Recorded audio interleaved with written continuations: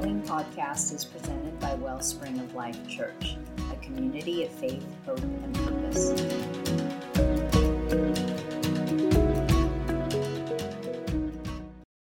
If you have your Bibles, let's open them up this evening to 1 Corinthians chapter 15.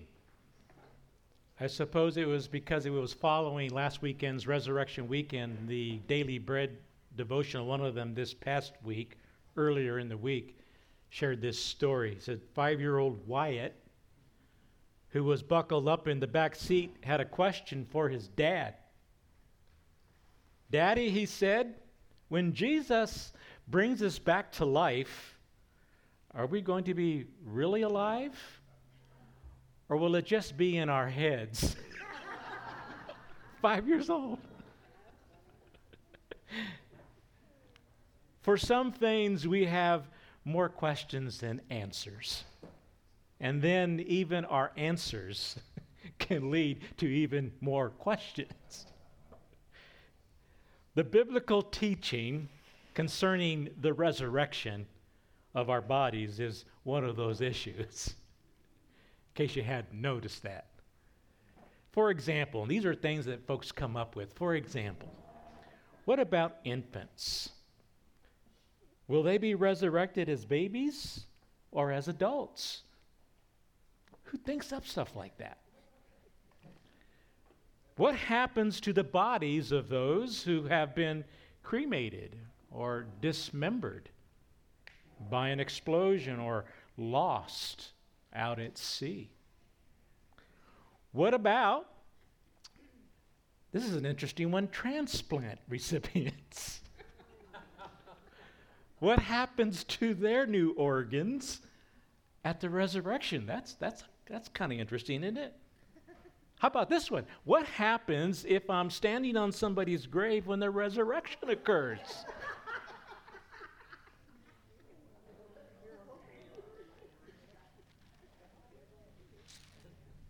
What if we are at an open casket funeral?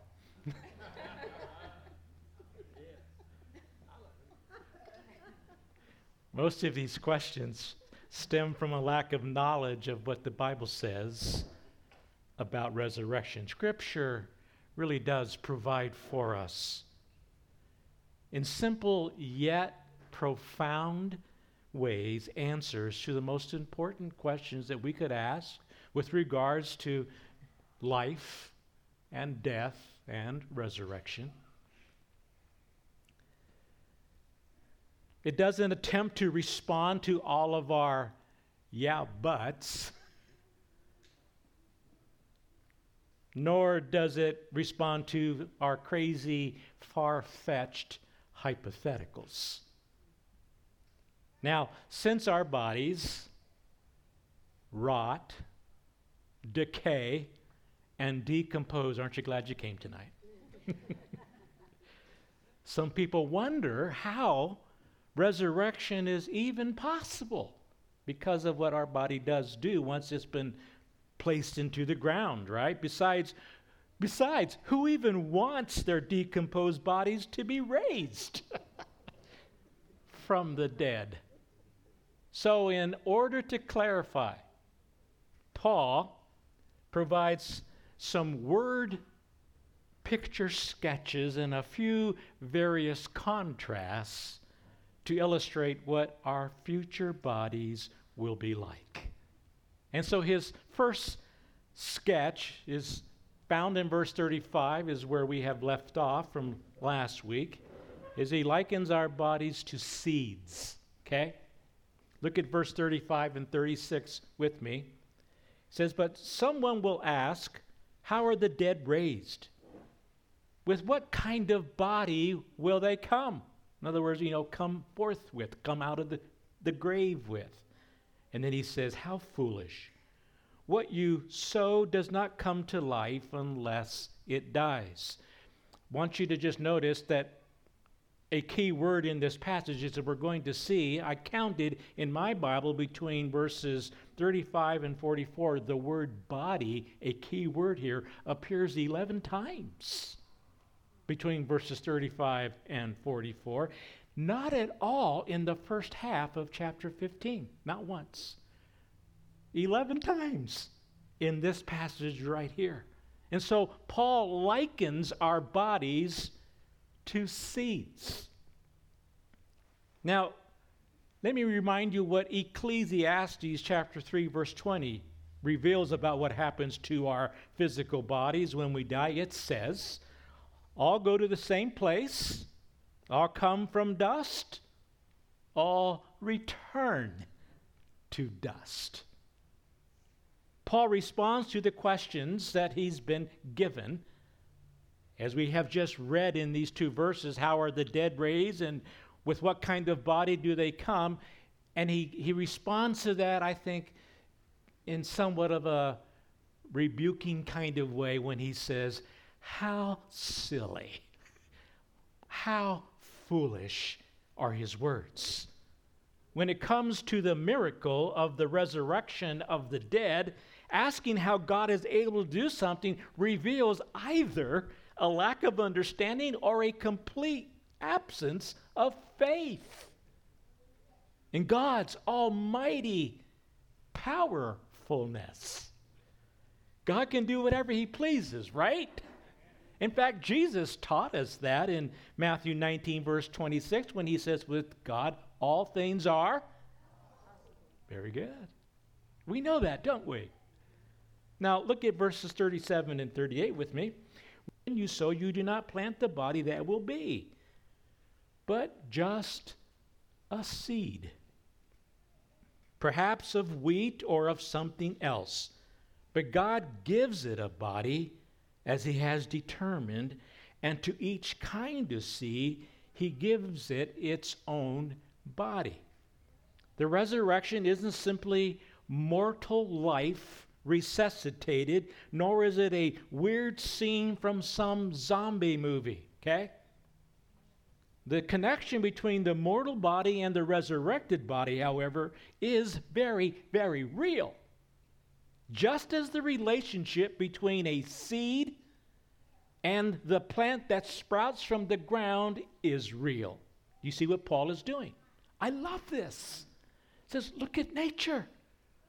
Look at what you see and enjoy and look at and maybe even take for granted most of the time. The beautiful flowers and plants all around us that were just a seed at one time. Look at what they've become. And that's what Paul is saying here. Yet the seed itself disappears, right? Absorbed into the new reality of the plant, which looks completely different from the seed. Paul makes an important point, and that is this: the resurrection is not reconstruction. Nowhere does the Bible teach that at the resurrection, God will put together our old pieces from our mortal bodies. Aren't you glad? That's not what he's going to do. When you plant a seed, you don't expect to see the seed that you planted break through the ground and come up, right? No, you expect a plant. You expect a flower to come forth. The seed dies, but from that death there comes life.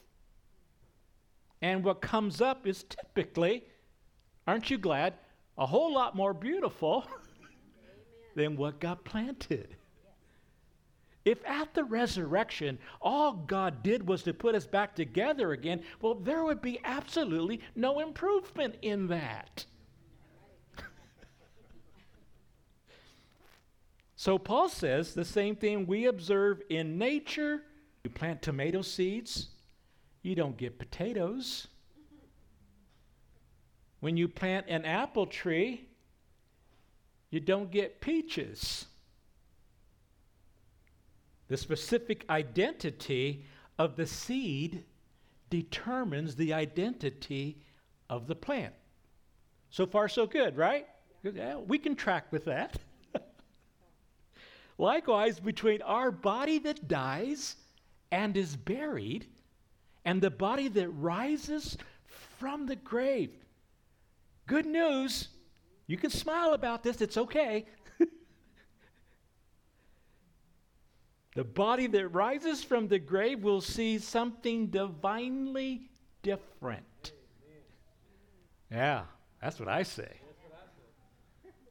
In other words, we will rise from the dead in a form that is distinctly and uniquely us, and the creative diversity in which God obviously takes great delight in continues to mark even resurrected people. That's amazing. You will still be you, and I will still be me, but you will be a better you, and I will be a better me. Amen.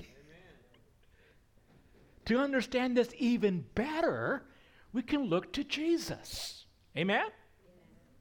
The body that was buried on Friday stepped out of the grave, stepped out of the tomb on Sunday. But the mortal had been, Paul would later write in 2 Corinthians chapter 5, verse 4, had been swallowed up in life. Paul would later write that. Was Jesus' resurrected body, here's a question for us, the same as the body that was buried? Was Jesus' body that was buried the same as the one that was resurrected? You know what the answer is? Yes and no. It was completely the same in outward appearance, but completely different in physical quality, not to mention attributes. This means Jesus rose in his body, not in somebody else's. Right? The body that was buried was transformed into the body that was raised, not destroyed and not replaced. Paul's point is this.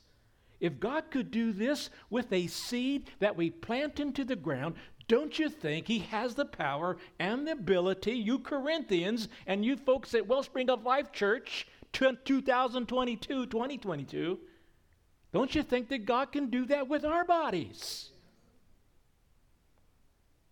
And you know what?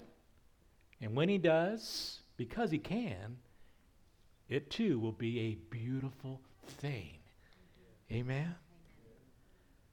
The second word picture that Paul uses emphasizes the distinctiveness of our future bodies. Look at verse 39 as he talks about our flesh.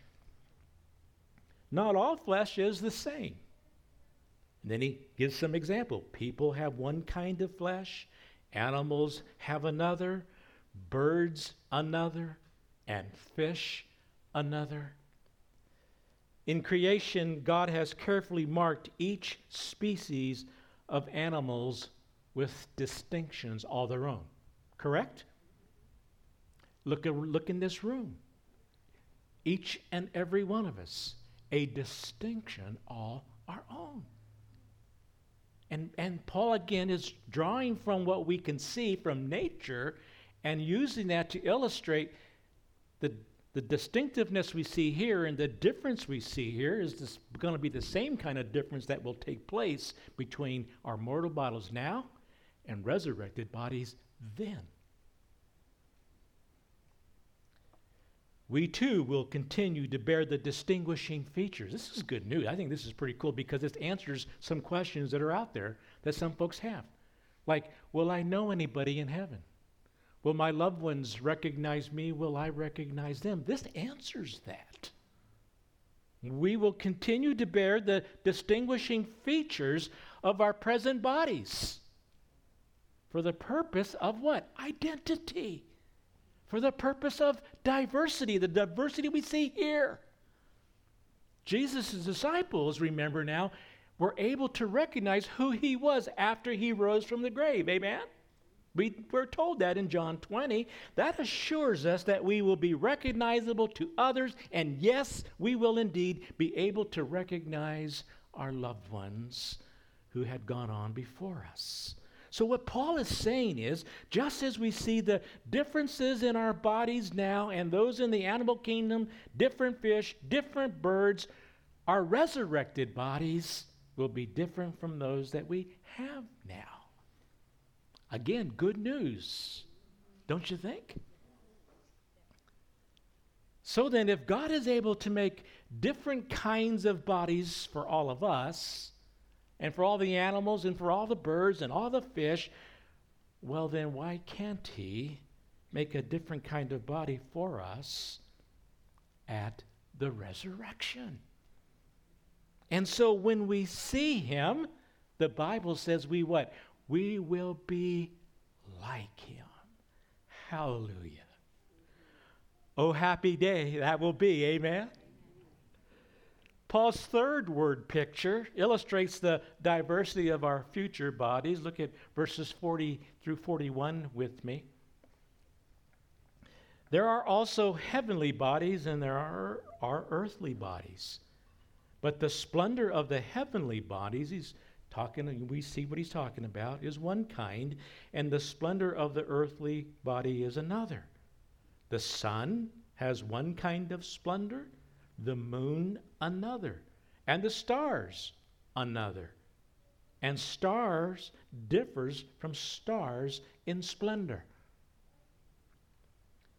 Paul is noting the differences in glory in the universe among the heavenly bodies.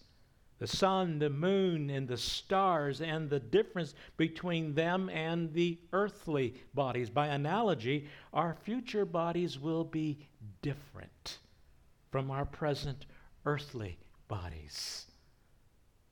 And in the same way that no star shines the same, Paul is basically saying here, so each of us will have a distinct glory all our own in our resurrected bodies. I don't know exactly what my resurrected body will be like, but acknowledging God's creative power, it will be something spectacular. And so will yours. Ecclesiastes chapter 3 verse 11 expresses this fact. He has made everything beautiful in its time.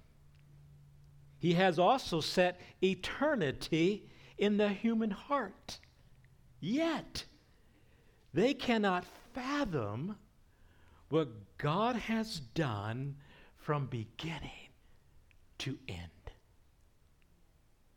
All of us who one day in our heavenly bodies will experience a quality and condition of life far superior in glory to what we have experienced in these earthly tents.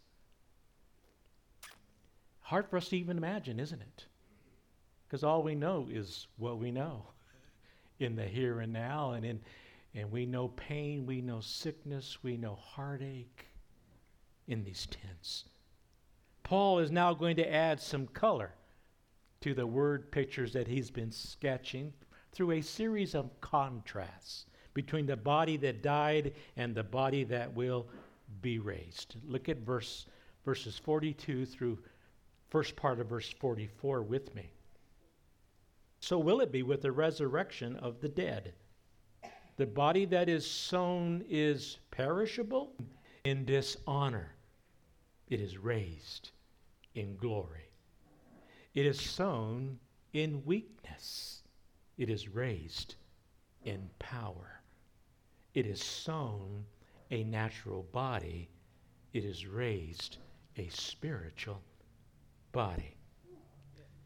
Paul mentions 4 differences that we can anticipate between our present mortal bodies and those that we will receive at the resurrection. First, mortal bodies are perishable, but resurrected bodies, Paul says, will be imperishable. Mortal bodies are subject to illness, correct? Death, but resurrected bodies will have no such problems. In heaven, it will be like no problema. Second, mortal bodies carry dishonor, but resurrected bodies carry glory. As you all know, since Adam's fall into sin back in the garden, all human beings have been born into a dishonorable existence. How's that for putting, we're all just lousy sinners, right? We've all been born into a dishonorable existence where sin corrupts even our bodies. And Paul elaborates on it in Romans chapter 7. Resurrected bodies, however, will be glorious and awesome, no longer tainted by the presence or the power of sin. The word translated glory here is the Greek word doxa, means dignity and honor and praiseworthy, and the glory will all belong to Him. Amen? Not our own. Third, mortal bodies suffer weakness, but resurrected bodies will be filled with power. Now that should have been a big rousing amen from all you old folks in the building. I have this picture in my mind from last Monday. We moved Moses, and it's just a bunch of old guys. Just a bunch of old guys. And when I left, here are half a dozen of them just passed out on the couch. And the pizza hadn't even arrived yet. I don't know about you guys, but man, this is good news. This is like we'd be ready to move folks all day long. But Kathy, we are glad you've got movers.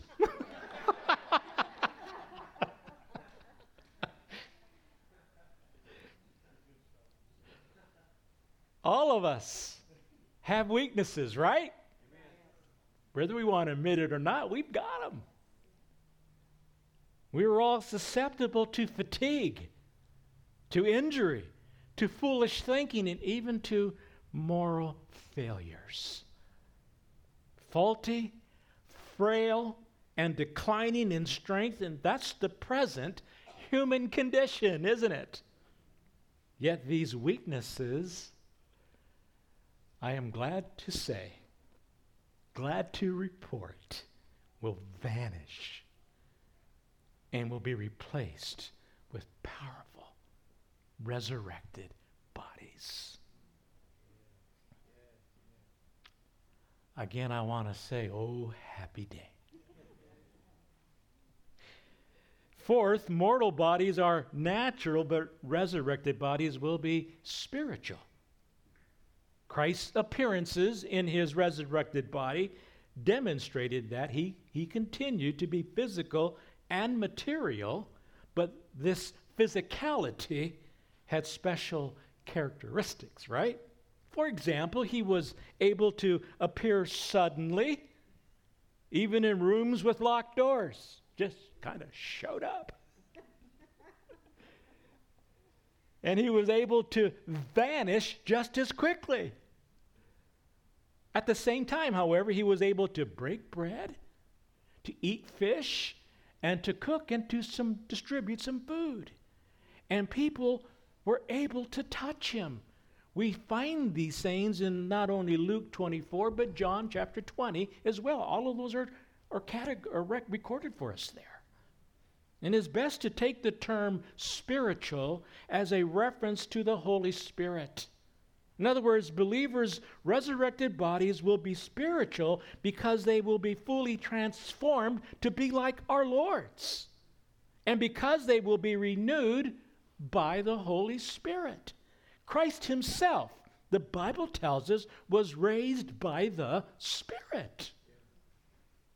And in the same way, the bodies of believers will be resurrected by the power of the Holy Spirit. This is exactly what Paul was saying in Romans chapter 8, verse 11. And if the Spirit of him who raised Jesus from the dead is living in you, He who raised Christ from the dead will also give life to your mortal bodies through his Spirit who lives in you. Woo. When we are raised in our new bodies, Paul says we will be imperishable. I like that word, don't you? You know why? Because instead of winding down, we'll be revving up. We'll be able to keep up with Dick Southwell after all.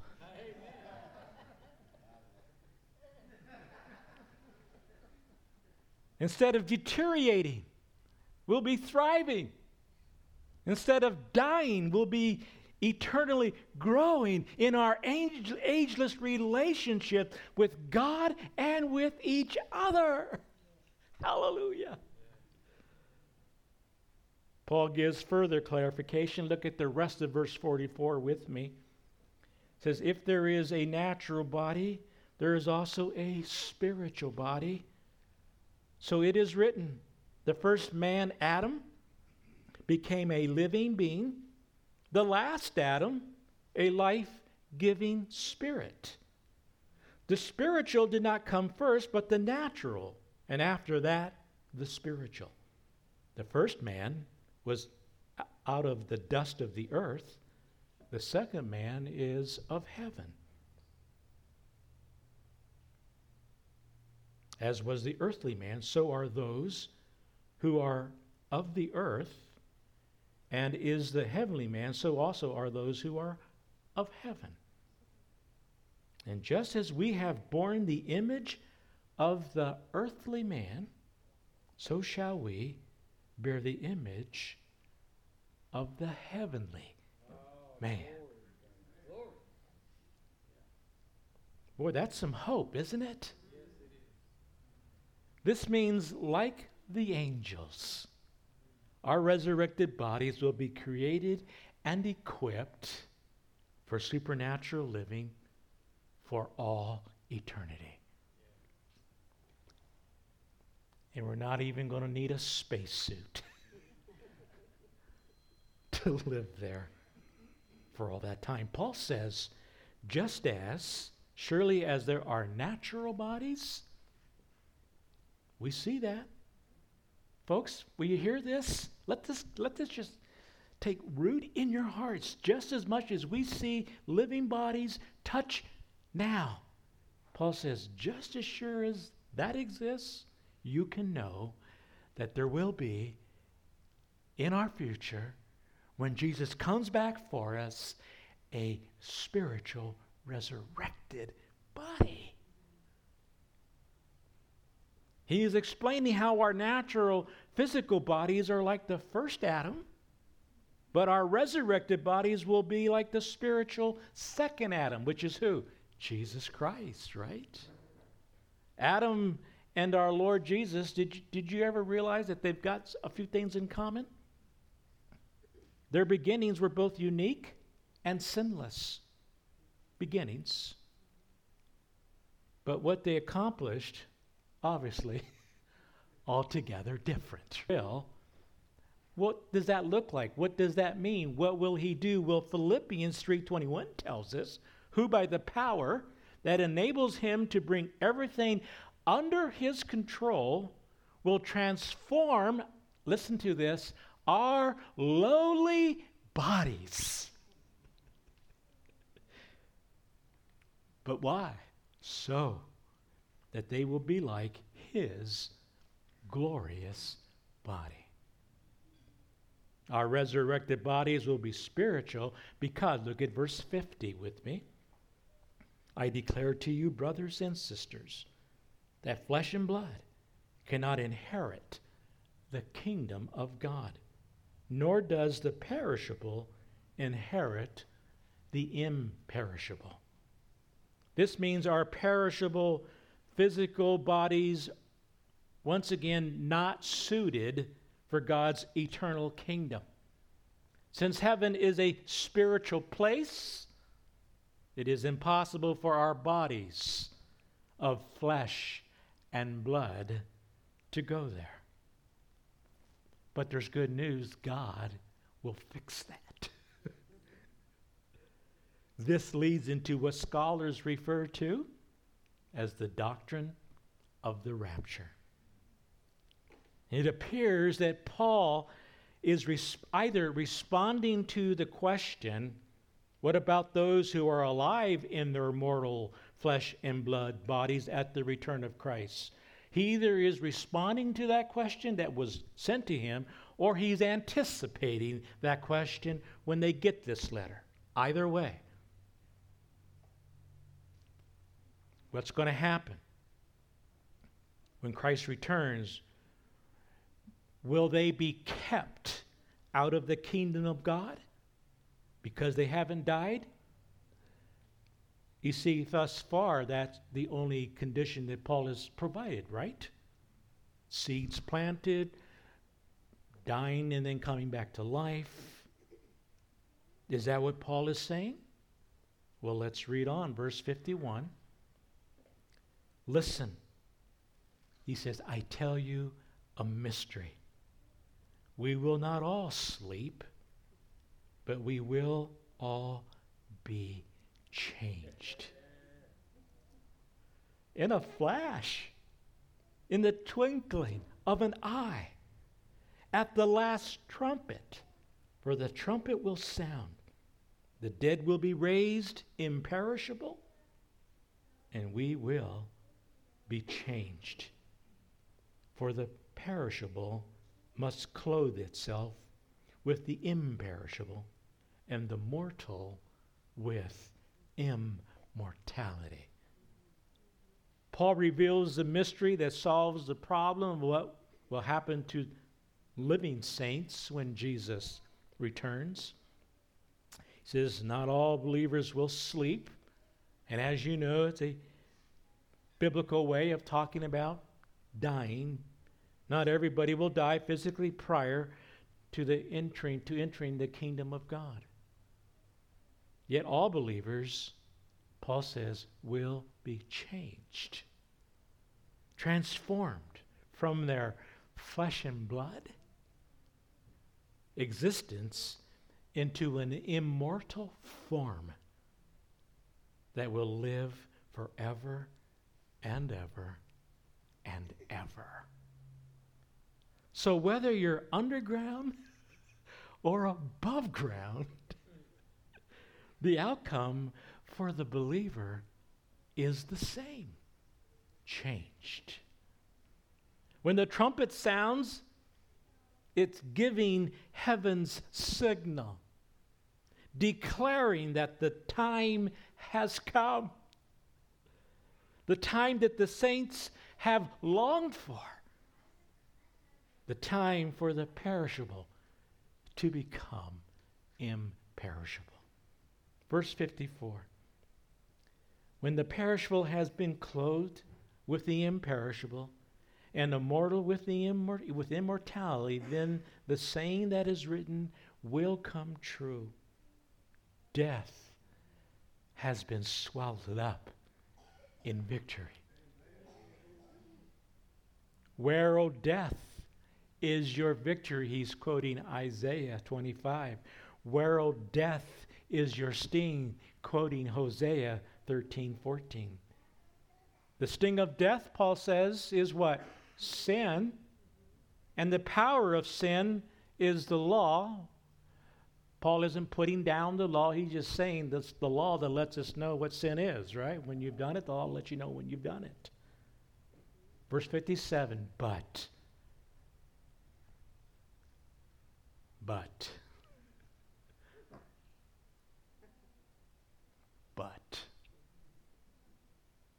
thanks be to God.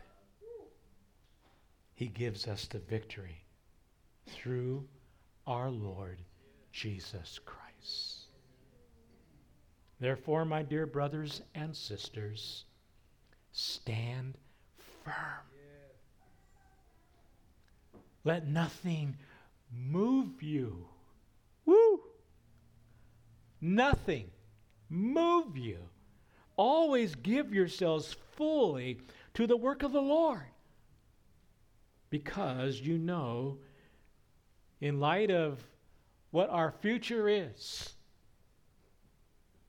you know that your labor in the Lord is not in vain. Having revealed the mystery of what will happen to living believers when the Lord returns, Paul immediately sounds the signal of victory. The greatest enemies of humanity are defeated. Those enemies being sin and death. These two things that are bent on destruction currently wreak havoc over our mortal lives of flesh and blood. But on that day, when the trumpet sounds, God will deal a final blow to both sin and death. When our perishable mortal bodies are transformed into imperishable, immortal bodies no longer capable of sin, suffering, or corruption. Oh my, that sounds like something worth fighting for, worth standing firm for, worth denying myself for. Do you agree? Church, there will be a day when we never again will grieve the loss of a loved one. Never again will we worry about terminal diseases. Never again will we cope with the frailties of old age. Just gets better and better, doesn't it? Never again will we plan funerals, execute wills, and worry about the loved ones that we may leave behind. Never again will we need to nurse the lingering emptiness and grief that we feel when a spouse, a child, or a parent is taken from us by the enemy that we call death. On that day, death's sting will be permanently gone. What an amazing promise. Yes, oh, what Jesus has provided for us. A little girl was having a picnic with her daddy. She was severely allergic to bee stings, and she became terrified as a bumblebee showed up and was buzzing overhead. Seeing the bee, her father caught it and he held it in his hands for a few moments before, Daddy, why did you let the bee go? Rather than explain, the father just simply opened his hand and he showed his little daughter the stinger in the palm of his hand. You guys, that is precisely what Jesus did for us when he absorbed the sting of our sin and our stupidity, our thinking we know better on the cross. And although presently we are free to be who we are, just an earthy, clay, cracked piece of pottery, I know someday we will be much more. Someday we'll bear the image of our Lord and Savior Jesus Christ fully in a body that is custom made for eternity. What a forever happy day that will be. Amen. Well, Lord, we come before you this evening and we want to say thank you for your word, for the truth that it contains, for the way that it strengthens us, encourages us, comforts us, and convicts us to move closer and closer to you, to find ourselves loving you more and others more, and this world less and less. Keeping in mind of what you have done for us, what you have accomplished for us on the cross. Yes, eternal life. Yes, forgiveness. But that would include abundant life now and eternal life in the hereafter. For while some have a hard time believing in resurrection, you proved that it's true, because the grave is empty. You're no longer in the tomb, you are alive. And because you are, so will we. And be with you in eternity, in bodies suited for eternal life in your presence. I pray, God, that you plant it in our hearts to live in such a way worthy of what you have done for us.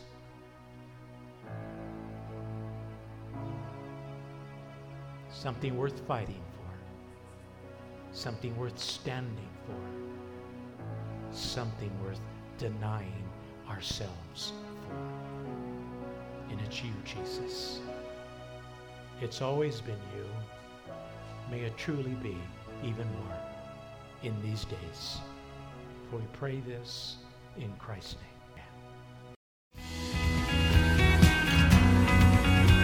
Thank you for listening to this message by Wellspring of Life Church in Western Colorado. If you'd like to learn more about our community, please visit wellspringoflifechurch.com. So I will lift up